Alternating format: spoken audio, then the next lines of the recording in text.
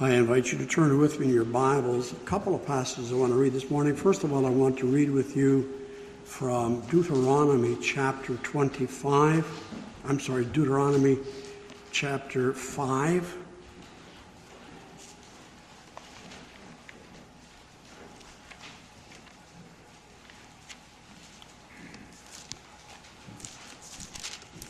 Chapter 5, and I want to read the verses 5 through 10.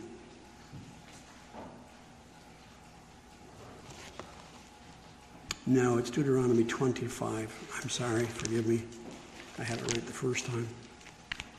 Deuteronomy chapter 25, the verses 5 through 10.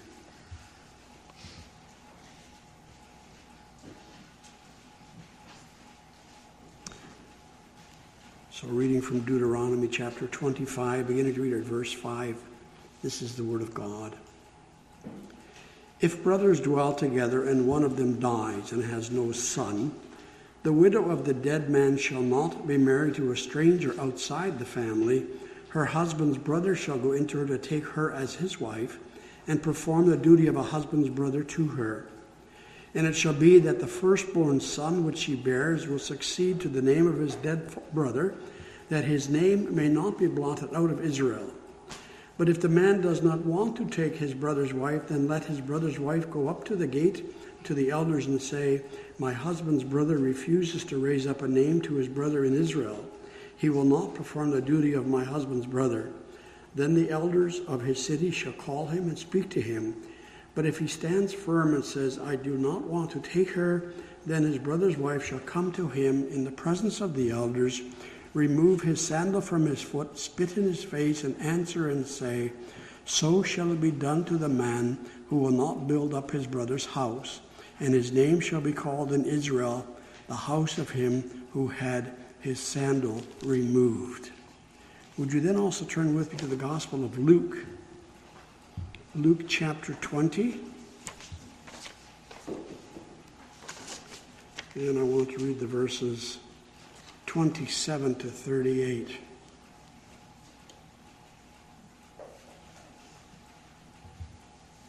Luke chapter 20. Beginning to read at verse 27. We continue to hear the word of God.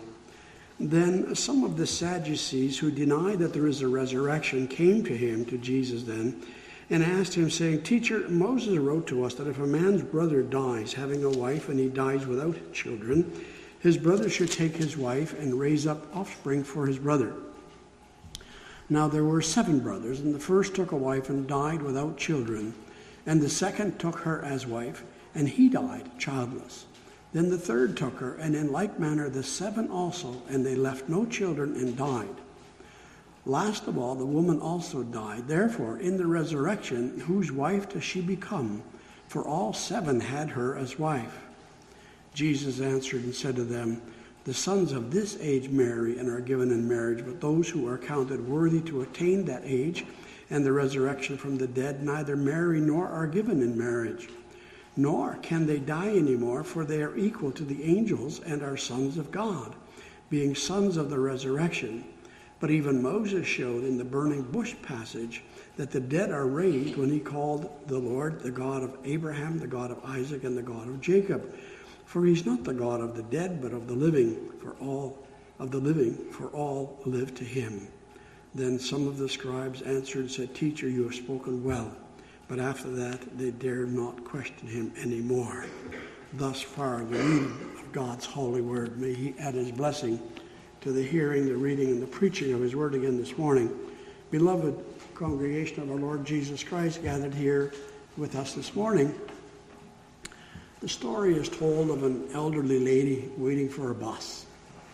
2 young men were at the same bus stop with her, and when the bus arrived, the lady was physically unable to get into that bus without the help of the 2 gentlemen. And after they had her seated, the 2 men smiled at each other, and one whispered to the other, boy, that old girl has seen her best days. Apparently there was nothing wrong with her hearing, for she overheard them. And she poked them with her cane to get their attention, and with a quivering voice and a moistened eye, she said, Oh no, for you see, I am a Christian. And so after this life, my soul goes immediately to heaven.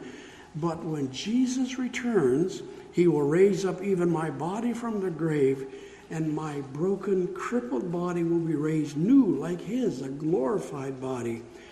I haven't seen my best days. For me, the best is yet to come. Apparently the old girl knew her Bible. There may have been many things about eternity she did not understand, but she was well aware that there was such a thing as an afterlife, and she knew that she would participate in that gloriously. What about you?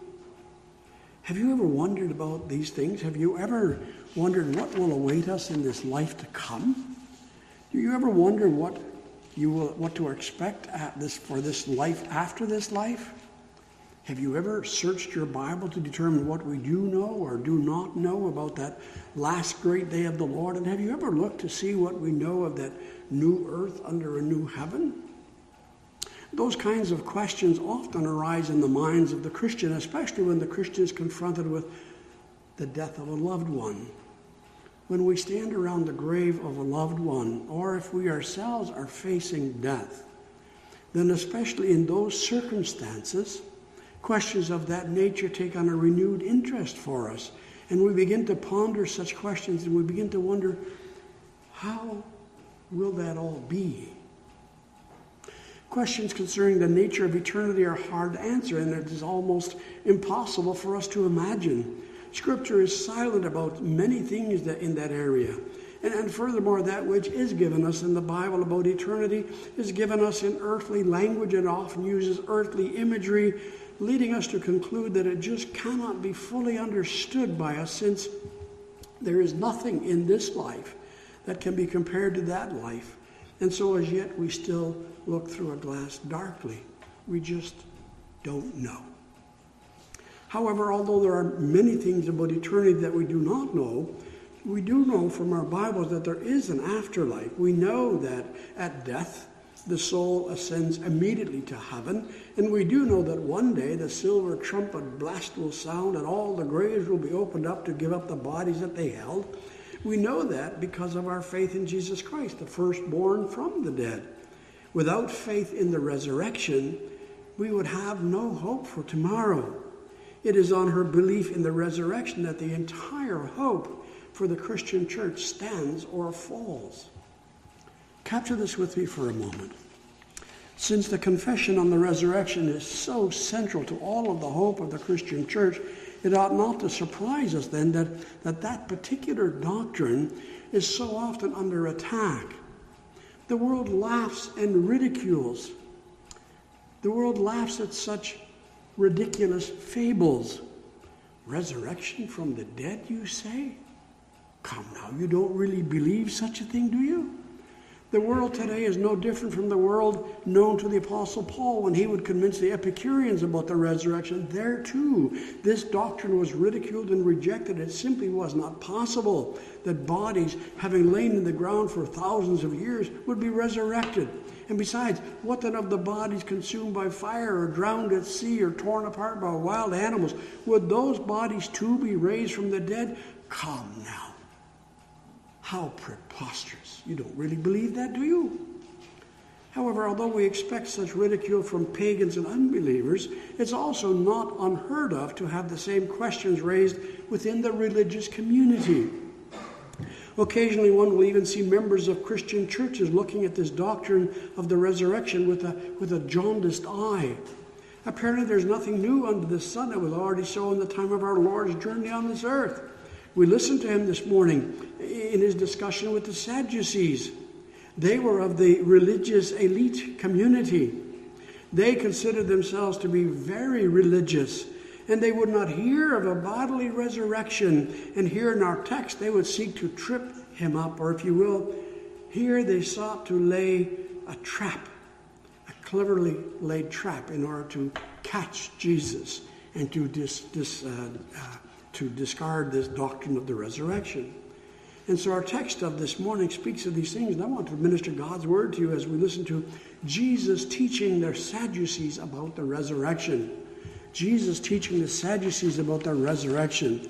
And we will listen to the question posed by the Sadducees about the resurrection. We want to then listen to Christ's explanation of the nature of the resurrection. And then we want to learn of the fact of the resurrection as given us in Scripture. So the question posed by the Sadducees, the answer of Christ as he responds to the question, and then the fact of the resurrection as we find it in our Bibles.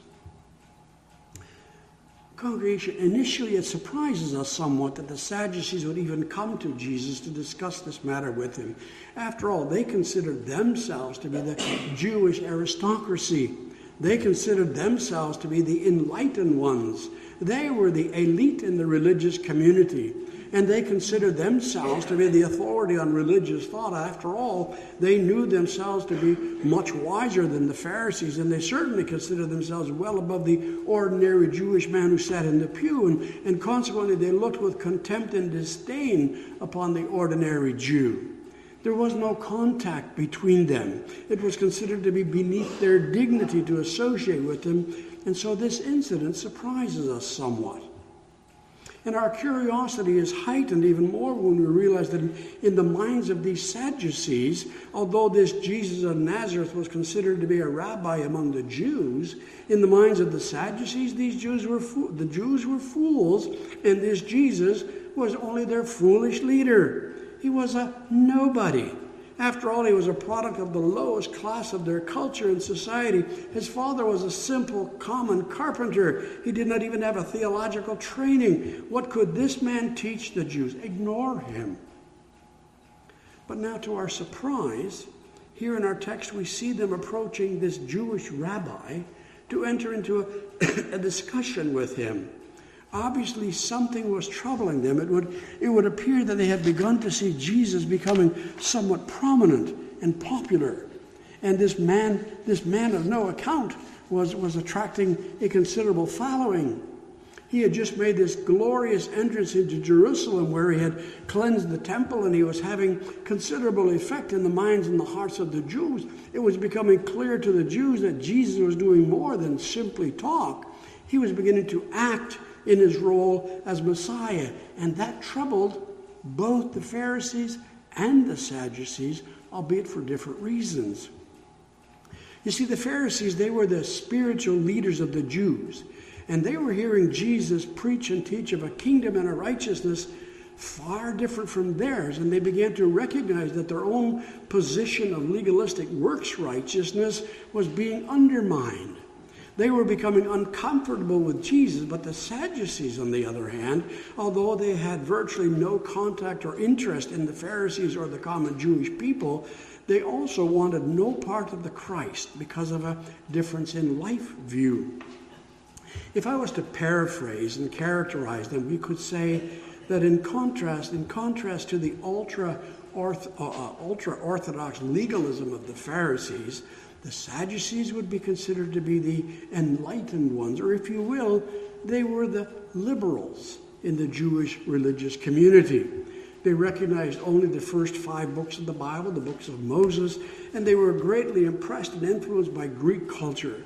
They accepted only what they could reason out and rationalize in their minds, and they rejected anything of the supernatural. And so, no angels, no spirits, they did not exist, and obviously something as preposterous as a bodily resurrection, that was vehemently denied by them. So what we need to understand is that both the Pharisees and the Sadducees wanted to condemn the Christ, but for different reasons. The Pharisees hated him because he taught of righteousness apart from works, but the Sadducees wanted to do away with him because he taught of a supernatural, physical resurrection. And now, as our text opens up, the Sadducees had been somewhat encouraged when they had heard Jesus rebuke the Pharisees in his answer to their question about giving to Caesar what was Caesar's. But that discussion had impressed many bystanders again, and the Sadducees were now saw their position being threatened as well. And so now here in our text, in order to score some points for their side, if you will, they decided to approach him with a carefully laid trap. Rabbi, teacher, Moses has written that if a man's brother dies having no children, his brother should take his wife and raise up offspring for his brother. Now, there were 7 brothers who all died, leaving the widow childless. Finally, she too died. In the resurrection, whose wife will she be? We sense already that the entire question was not even a serious issue for them. They simply wanted to lay a trap for him. They wanted to show how preposterous the whole matter of a bodily resurrection actually was. And they made the question even more ridiculous by speaking not of 2 husbands, but of 7, who, according to the Levitical law in the old dispensation, had been married to the same woman. They were not interested in the purpose or the principle of the law. No, they sought only to demonstrate what in their minds was the foolishness, the ridiculousness of a belief in a physical bodily resurrection. We can almost vision them in our minds, rubbing their hands in glee after positing the question, especially since each time they had asked the same question of the Pharisees had been unable to elicit a satisfactory answer or explanation. You see, the Pharisees, they taught that at the resurrection, earthly life as we now know it would return, albeit in the form of paradise, and consequently, the question perplexed them and frustrated them. The Pharisees had no answer, but as we will see, they had no answer because their biblical understanding of the life of the afterlife was wrong. The Pharisees believed and taught that in the new earth, each man would receive his own wife back. Parents would once again be reunited with their own children. Life would be as it was now, except all would be peace and tranquility. And so this question was impossible for the Pharisees to answer. They did not know. They did not know how it would be possible for one man to have 7 wives in heaven. But the Sadducees, they knew. They had answered. She would be nobody's wife. For after death, there was nothing. At death, life ceased to exist. After all, there were no angels, there were no souls, no spirits, no devils, no ministering angel spirits, and there was certainly no resurrection from the dead. Death was death. Death was final. Death was the end. There was no more existence after death. And so in their minds, the entire question was foolish, and they awaited an answer from Christ which would confirm the foolishness of the matter. They would trap him. They would deliver a crushing blow to his credibility. There was no life after death, and there was no such thing as a resurrection. If there was, then the law as written by Moses would be in no account. For how could 7 brothers share one wife in heaven? Either Moses was wrong or the resurrection did not exist. What will it be, Jesus? You can't have it both ways. Either Moses was wrong or the resurrection did not exist. Will you now deny Moses or will you deny a bodily resurrection? You can't maintain both as being true, and either way you will hang yourself. Either way, the populace will see your ignorance and your folly, and your 15 minutes of fame will be over. And so with a collective smirk on their faces, they awaited the answer that would once and for all put to an end this foolishness about a bodily resurrection. And they would expose this foolish Jewish rabbi who was beginning to impress the crowds. Congregation, it's a horrible and impoverished position held by the Sadducees. No life after death, only the grave. That's all they have to look forward to, the dark, cold ground. That's their only future. But isn't that still the position of most of the world? When I served the church in Western Canada, I once received a call from a distraught woman whose unbelieving husband lay dying in the hospital in Vancouver. They were not members of our congregation. They were not members of any church, and they were not in the habit of attending a church of any kind. But she regularly attended Our Lady's Bible study, and in a moment of despair, she called me to ask if I would pray for the eternal soul of her dying husband. I promised her I would do more. I would attempt to rescue his soul. And when I found him at death's door in a hospital in Vancouver, I stood at his bedside and I asked him, Conrad, what would happen to you? What would become of you after death? And he said, nothing. Nothing. I will go into the ground. That's it. And when they then tried to persuade him of a possible resurrection in glory through faith in Christ, he turned in his bed, he faced the wall, he turned his back to me and refused to hear any more. And tragically, he died a couple of days later.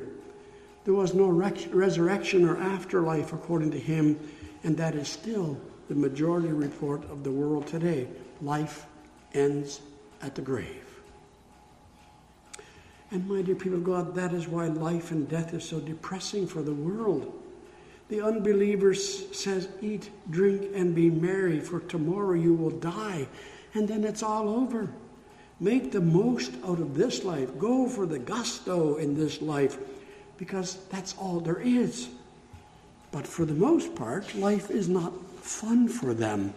They experience sickness and economic depression, marriage breakups, broken relationships, estrangement from friends and family, job losses, depression, and life really isn't that much fun after all. And yet after this life, there's also nothing.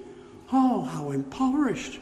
A life without a future hope. All of this life a struggle, and then after this life, nothing.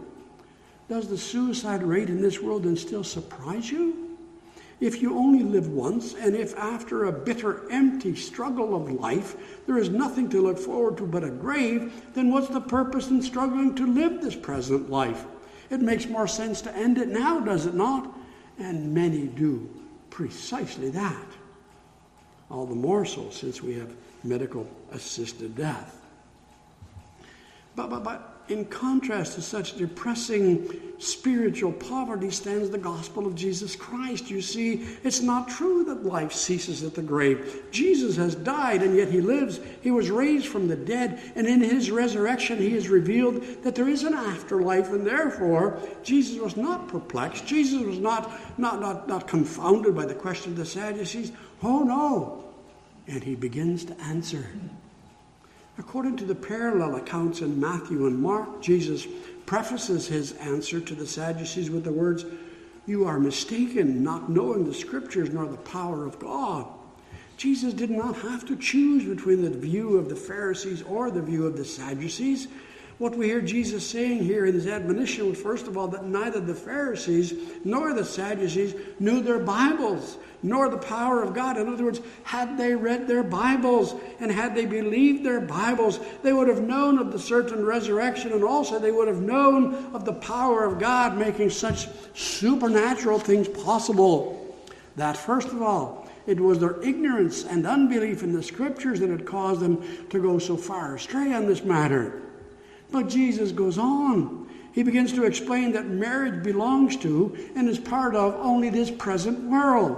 The children of this world marry and are given in marriage. But in the new world, that will no longer be so. Why not? Because in the new world, they will no longer die. We need to understand well what Jesus is saying here. You see, Jesus uses the foolishness of the argument of the Sadducees to expose their own unbelief. Jesus himself reaches back into the Old Testament law, the same law used by the Sadducees in their argument to explain the resurrection. Why was it now that a man was commanded to marry the barren widow of his brother under the Levitical law? Well, it was so that he would raise up offspring through this new marriage, so that the firstborn son of the widow would continue as son and heir of the deceased brother, so that in that way his name and an inheritance in Israel would not disappear. And in so doing, the dead man's name and descendants would still have a name and a place in the messianic age that was yet to come. But now it is precisely for that reason that in the coming world, marriage has become unnecessary and redundant.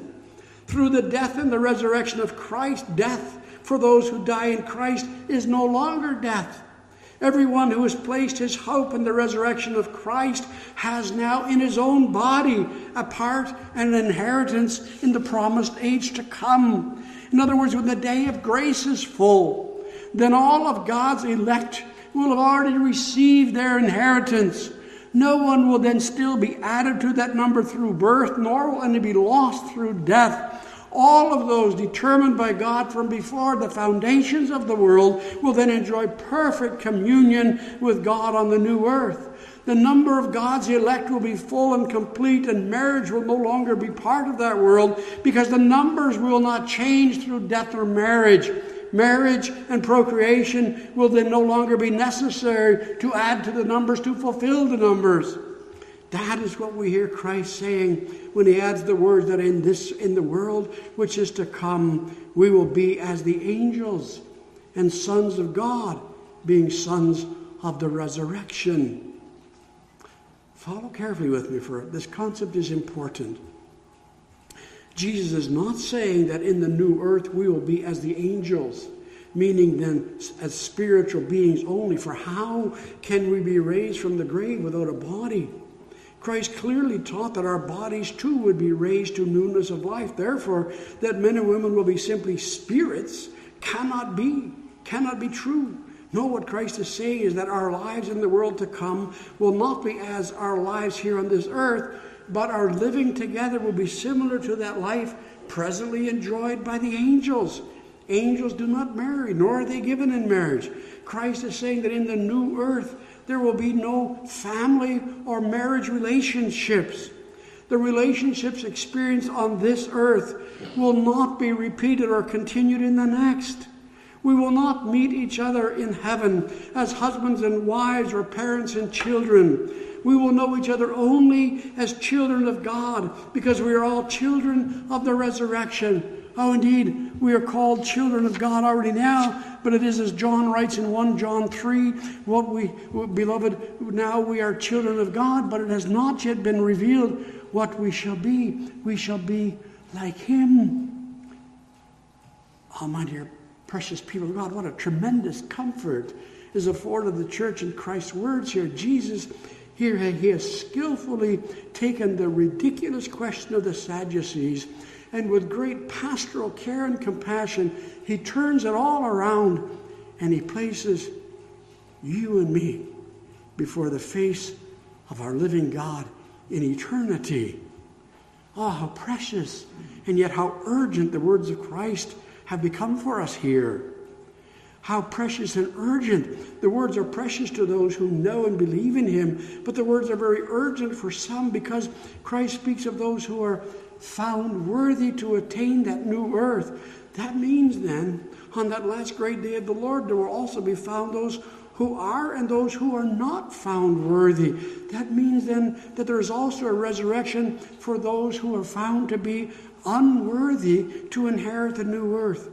And so therefore the urgent question for all of the world is to know themselves to be among that number that are found worthy.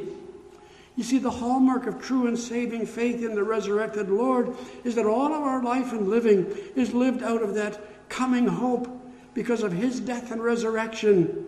True faith is an abiding relationship with God in Christ through the operation of the Holy Spirit. And in that relationship, there is a living hope waiting and reaching out to that coming age of the new heaven and the new earth, where God will be all in all. That will be the place of each of those who have loved God in Christ above all else.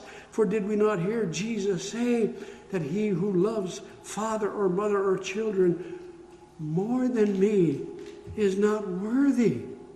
And he who will not deny himself and will not take up his cross to follow me, he or she is not worthy. And people, in that context now, then the question for you and for me, the question for us is no longer, how will it all be? How will it all be on that new earth? The question then is no longer, will we see each other? Will we know each other in heaven? No. The all-encompassing question then has to become, when Christ returns, will you be found to be worthy to inherit the new earth under a new heaven? My dear, precious congregation, my own searching of the Scriptures leads me to believe that we will not recognize one another in the afterlife. But even if I have that wrong, even if it will be that we do recognize one another, taught us with great vigor in the Scriptures the fact that we will not know each other as husband and wife or as parents and children.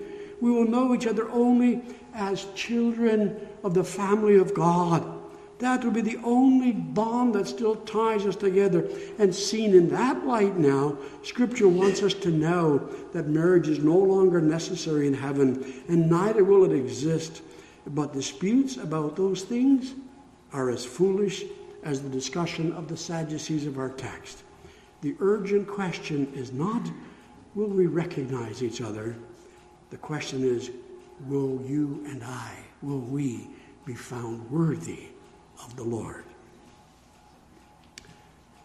Then as our text continues, Jesus adds what to us initially seems to be a curious reference to Moses in the burning bush. We hear him say, but even Moses showed in the burning bush passage that the dead were raised when he called the Lord the God of Abraham, Isaac, and Jacob. And from that statement, Jesus concludes that God is not the God of the dead, but of the living. And initially, that proof text used by Jesus surprises us somewhat. We would be inclined to say, could Jesus not have used a better or more clear Old Testament passage to confirm the resurrection? Would it not have been wiser, more effective, had Jesus referred to Isaiah 26 or Daniel 12, for instance? After all, the burning bush passage, in the burning bush passage, God wasn't speaking of the resurrection, was he? Was God there not simply speaking confirmation of his covenant faithfulness to Israel? Indeed, but capture the skill of Jesus here in choosing this particular reference.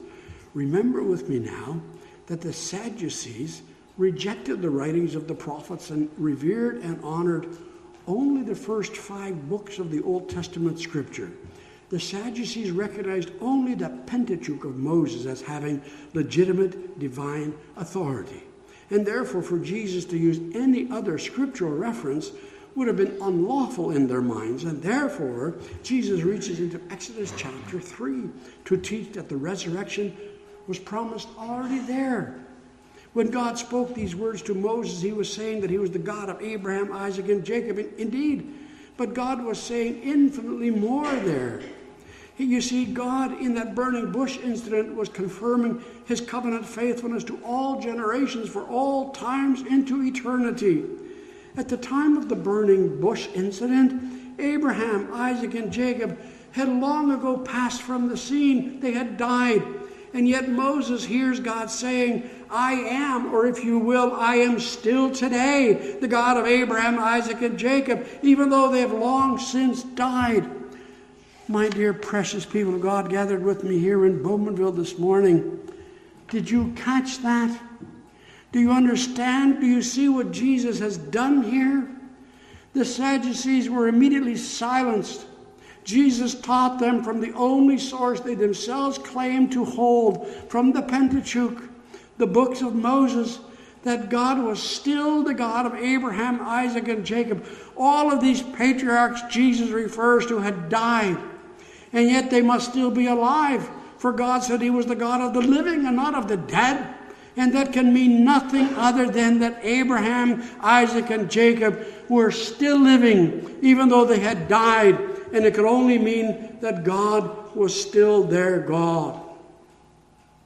Now we understand. Now we can see why the psalmist in Psalm 17 shouts out triumphantly in anticipation of dying and going to glory. Listen to him with me there when he says, when I in righteousness at last thy glorious face shall see, when all the weary night is past and I awake with thee to tell the glories that abide, then I shall be satisfied. That song, incidentally, was in our blue book, didn't make it into the red, and I so regret that.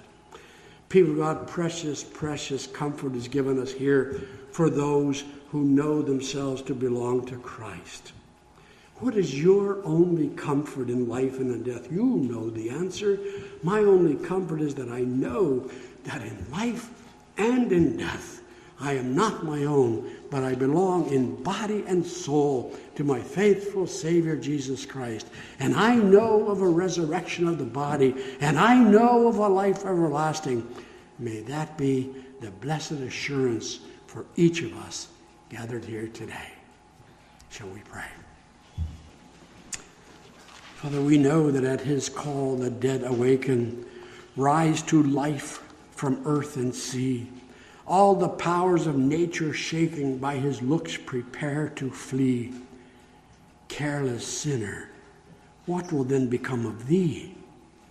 But to those who have confessed, who have loved and served the Lord below, he will say, come near, ye blessed, see the kingdom I bestow. You forever shall my love and glory know.